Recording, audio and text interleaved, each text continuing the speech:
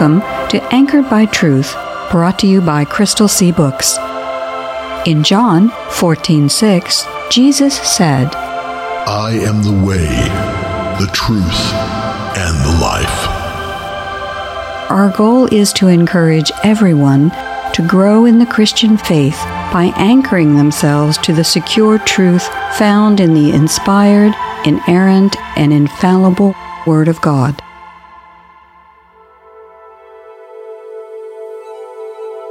The heavens proclaim the glory of God. The skies display His craftsmanship. Day after day they continue to speak. Night after night they make Him known. They speak without a sound or word. Their voice is never heard. Yet their message has gone throughout the earth, and their words to all the world. The instructions of the Lord are perfect, reviving the soul. The decrees of the Lord are trustworthy, making wise the simple. The commandments of the Lord are right, bringing joy to the heart. The commands of the Lord are clear, giving insight for living. The Book of Psalms, chapter 8, verses 1 through 4, and verses 7 and 8, New Living Translation. And so, dear brothers and sisters, I plead with you to give your bodies to God because of all He has done for you.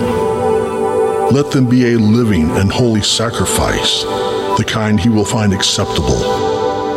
This is truly the way to worship Him. Don't copy the behavior and customs of this world, but let God transform you into a new person by changing the way you think.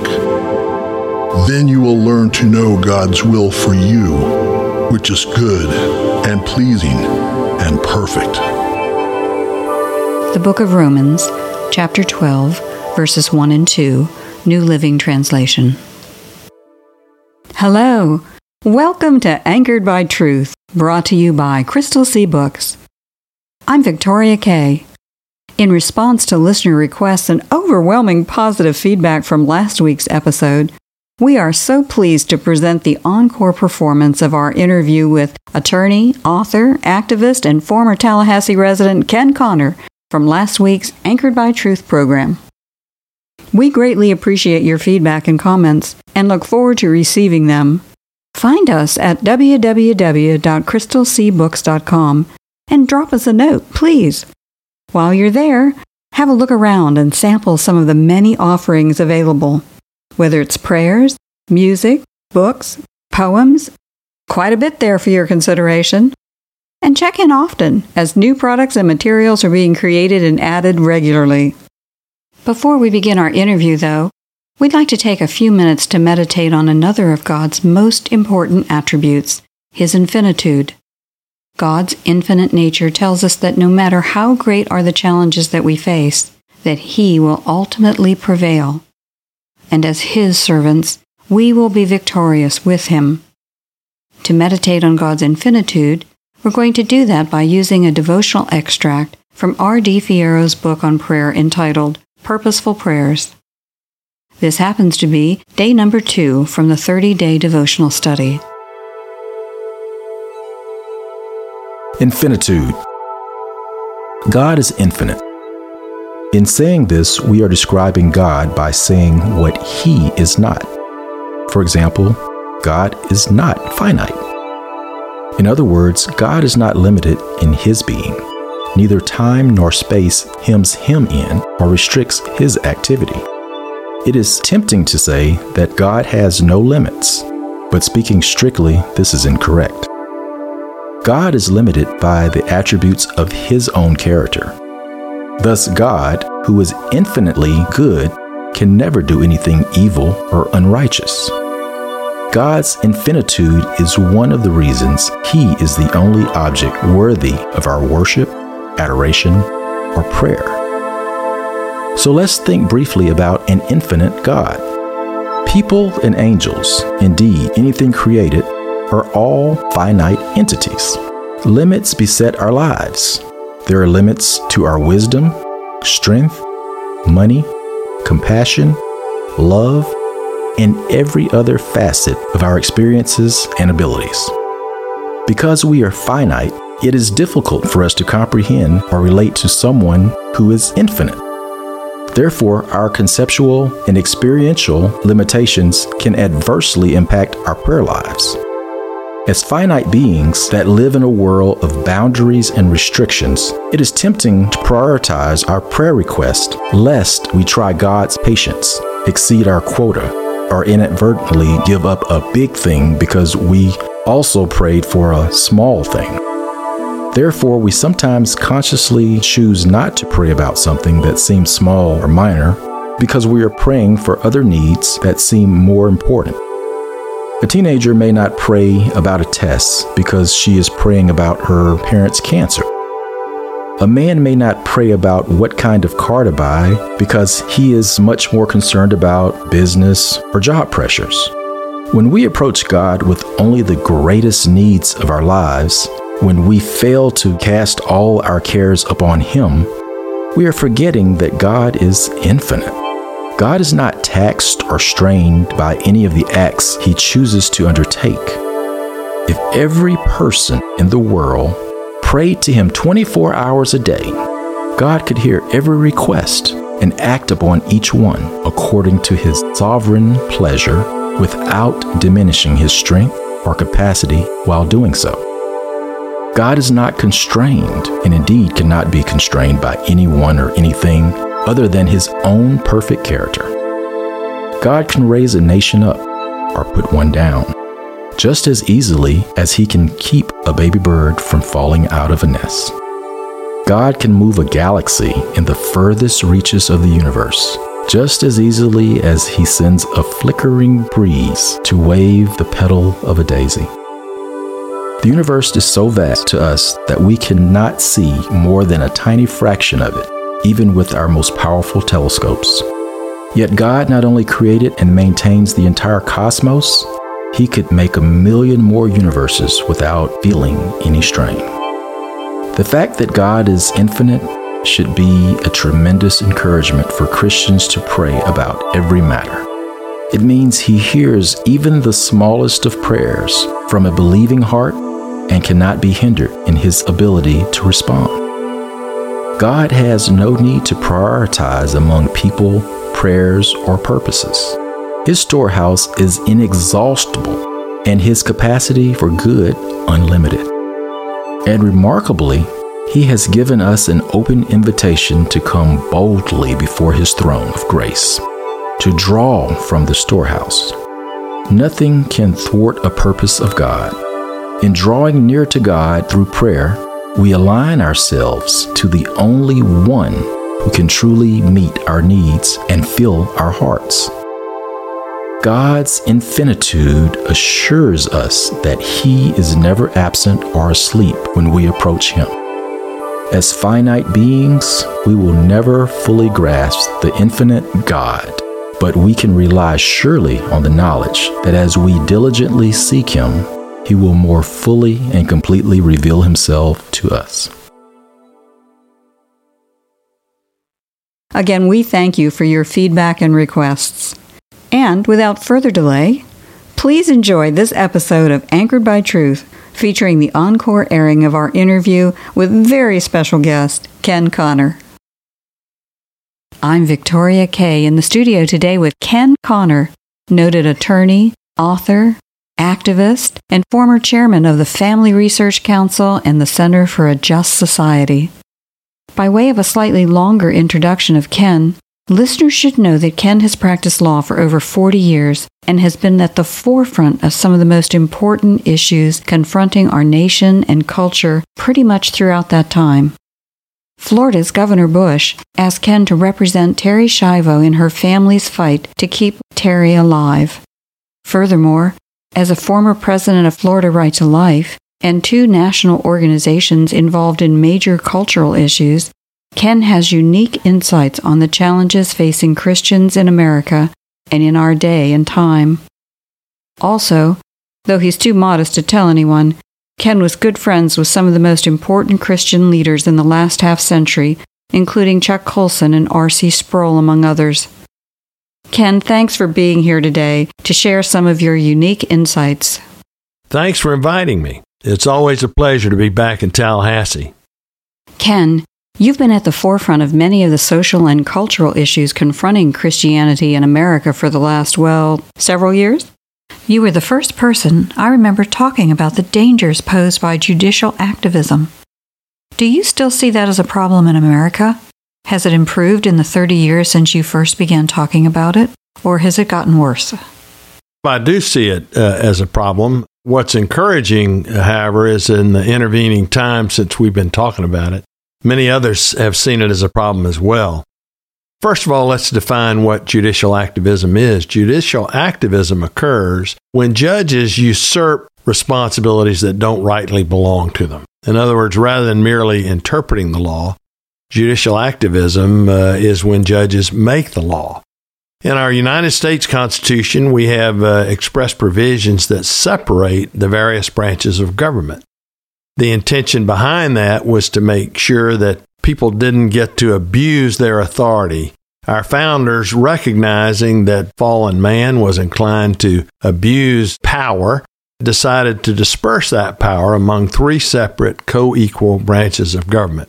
Here in Florida, there's an explicit provision providing for the separation of powers, and that says very explicitly that no individual in one branch of government shall exercise powers appertaining to any other branch of government. And as was pointed out by Alexander Hamilton in the Federalist Papers, the judiciary was intended to be the weakest of the branches of government. It was to be a repository of our freedoms. But they pointed out in the Federalist Papers that when judges usurp authority that doesn't belong to them and begin to exercise authority belonging to one of the other branches, that by its very definition becomes judicial despotism. And we've seen examples of that where judges make law. Roe versus Wade was the classic example. The TW case in Florida, where judges ruled that minor children had a right to abortion, even though no such provision was provided for by law or in the Constitution, and without having their parents' authority or consent. The danger of judicial activism is that one branch becomes more powerful than the other branches. Well, fortunately for us, recent presidents have appreciated the danger associated with that. President Trump is well known for trying to ensure that strict constructionists are on the court and that they are judges who simply interpret the law rather than make the law. In Florida, Governor DeSantis has had the same philosophy. He wants to make sure that judges stick to judging and not legislating, and most recently appointed 3 justices to the Florida Supreme Court who are judicial conservatives. I'm not saying they're necessarily political conservatives, but they have a conservative view of their role on the court. I think that's a very healthy attitude because what it does is help to ensure that a proper balance is brought back between the 3 co-equal branches of government. You were also one of the first people to talk about the fact that the life issues included more issues than just abortion. Could you expand a little bit on what you meant and where you see those issues standing today? I can tell you that I've not always been pro-life. I was really deeply convicted years ago when I read a book and saw a film series by Francis Schaeffer and C. Everett Koop called Whatever Happened in the Human Race. And in that book, Dr. Koop made the case scientifically for the humanity of the unborn child. Dr. Schaeffer, a theologian, maintained essentially that if we are really dealing with people in the womb, then as Christians, we have an obligation to contend for their protection and preservation. But they also pointed out that this disposable man ethic that gave rise to Roe versus Wade also threatens other vulnerable people groups. When your membership in the human family is determined by whether you're wanted or not, then that impacts not only vulnerable unborn children, but it impacts the vulnerable handicapped who cost more to maintain than they produce. It impacts the elderly who suffer from dementia or disability and who don't score well using quality of life calculus. And so this disposable man ethic that says you're not a member of the human family unless you're wanted really puts at risk Others who, because of their disability or their disfigurement or their mental incapacity, or frankly, just because of their cost, are not wanted by others. And so I've seen in my practice everything that Dr. Schaefer and Dr. Koop said come true. The handicapped have been increasingly put at risk. Terry Schiavo here in Florida is a great example of that. Terry Schiavo, a young woman who had suffered a severe brain injury, but who was able to live just by being provided with food and fluids, was deemed to be unwanted. And because she was unwanted, basically, she was not deemed to be a person any longer. And effectively, an activist Supreme Court authorized her extermination by dehydration and starvation.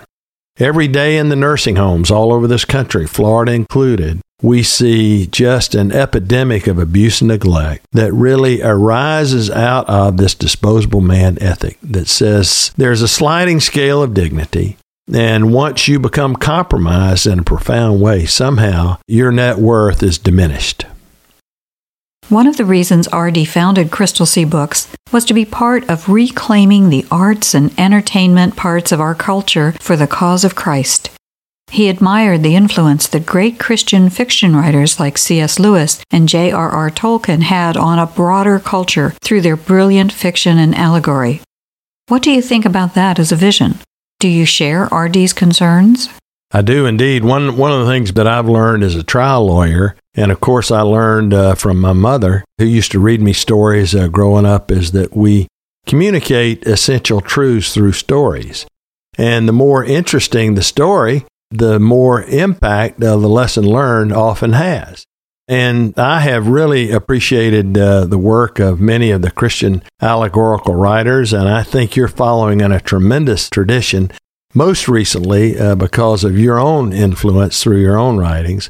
I was convicted that I needed to go back and read John Bunyan's The Pilgrim's Progress. By the time I finished that book, I was on my knees, humbled at the lessons I had learned in that book.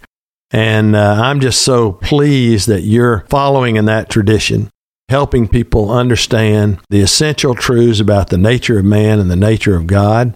And you've helped communicate those by weaving just a set of fascinating stories that capture people's attention and that are really exposed to truths that they might not find because they might not be otherwise inclined to read the scriptures or a devotional book or something else. So I think it's a great idea and much needed in our age.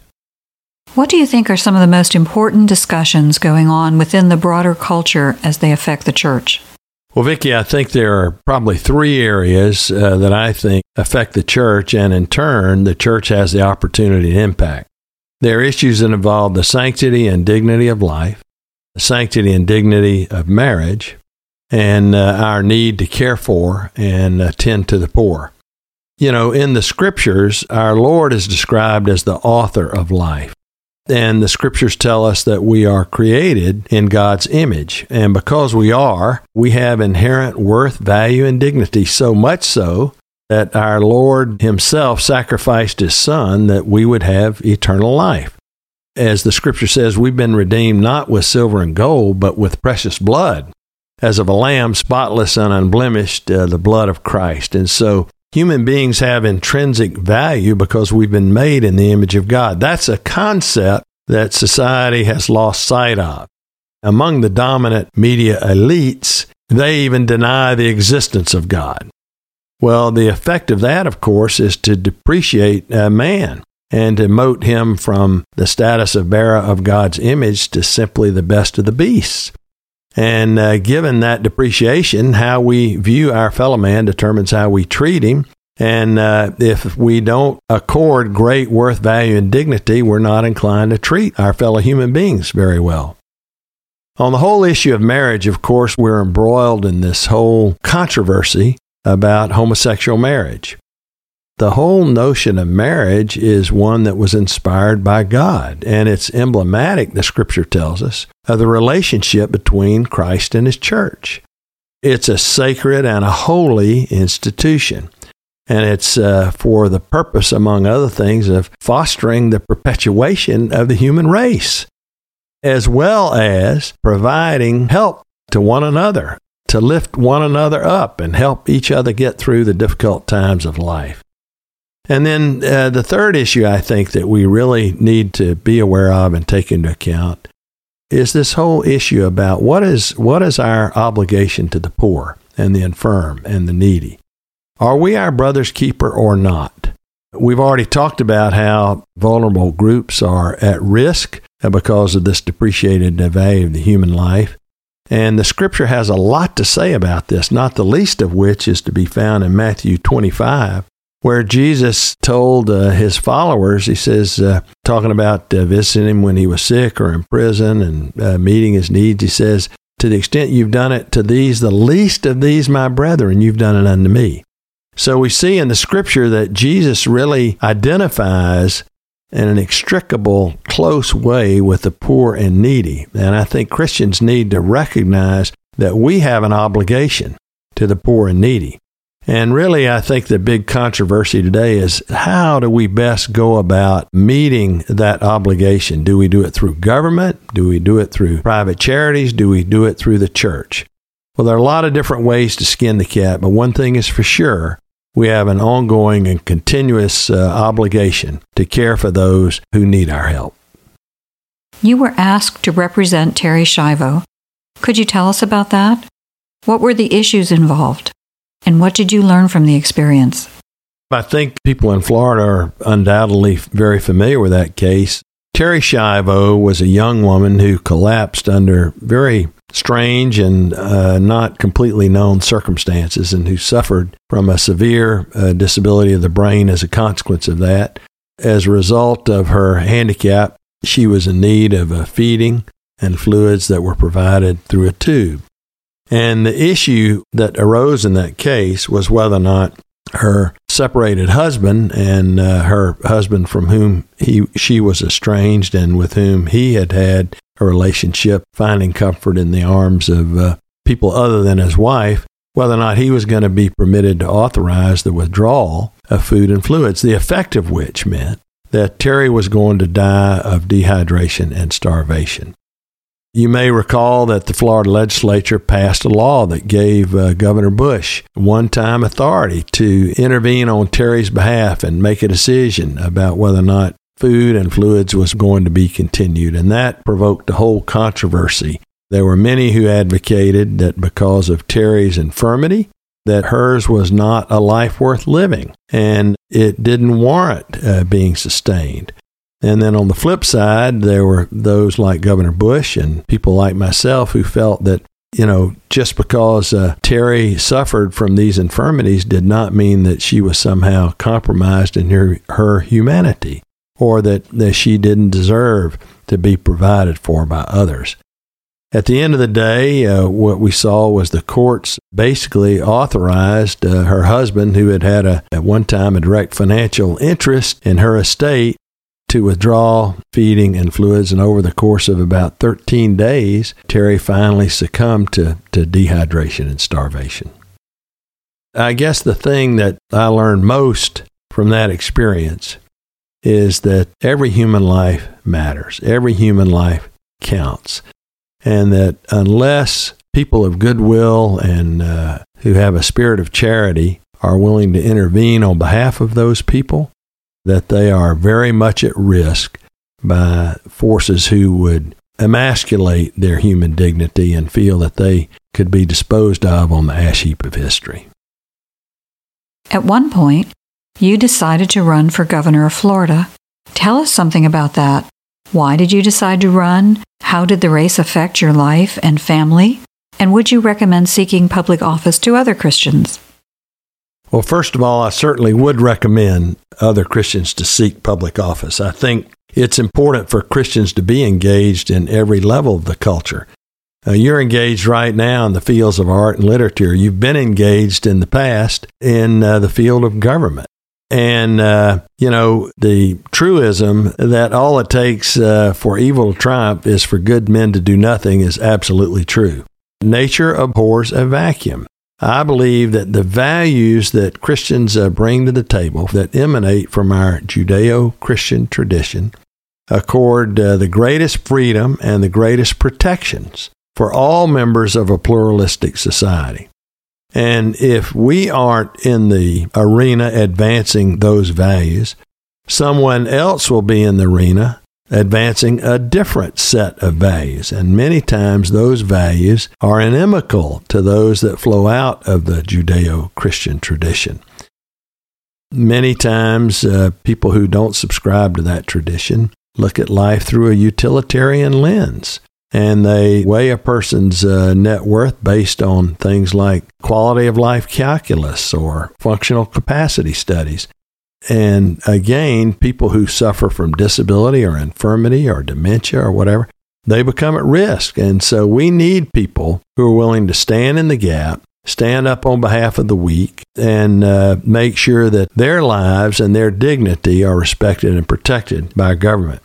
It was a wonderful experience. Obviously, I did not win, but I was greatly enriched by that experience, and my whole family was, to see people who are willing to just knock themselves out for you, who believe in what you stand for, make the kinds of sacrifices that they did on our behalf, was very gratifying and also very humbling. It was just a great experience. Ken, thank you so much for sharing with us today.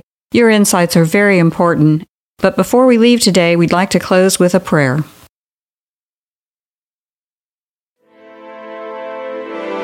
A prayer for government leaders. God of glory and ruler of men, thank you for the manifold blessings that you have bestowed upon our community and nation. We remember today that all good gifts come down only from the Father of light, and that it is you and you alone who have provided for our needs and our hopes. Help us to never forget that you are sovereign and that we are completely dependent on your grace and mercy for that which sustains us and makes us fruitful. Lord, we pray that you would remember those who have been elected and appointed to serve as leaders of our communities, states, and nation. You have ordained that governments be established among men. It is your desire and command that governments provide for the defense of the weak and helpless and foster the common good. You desire all governments everywhere to pursue truth and justice in every action they take, for only honest and just servants are consistent with your holy character. Praise be to you, Holy Father, that our faith need not rest on the actions of any human leader, no matter how powerful, for the greatest among men can never escape your providence and will. Thank you, blessed Lord, for your kindness and mercy. Glorify yourself in directing the ways of this nation and cause your name to be magnified on the earth. In Christ's holy name we pray and give thanks. Amen.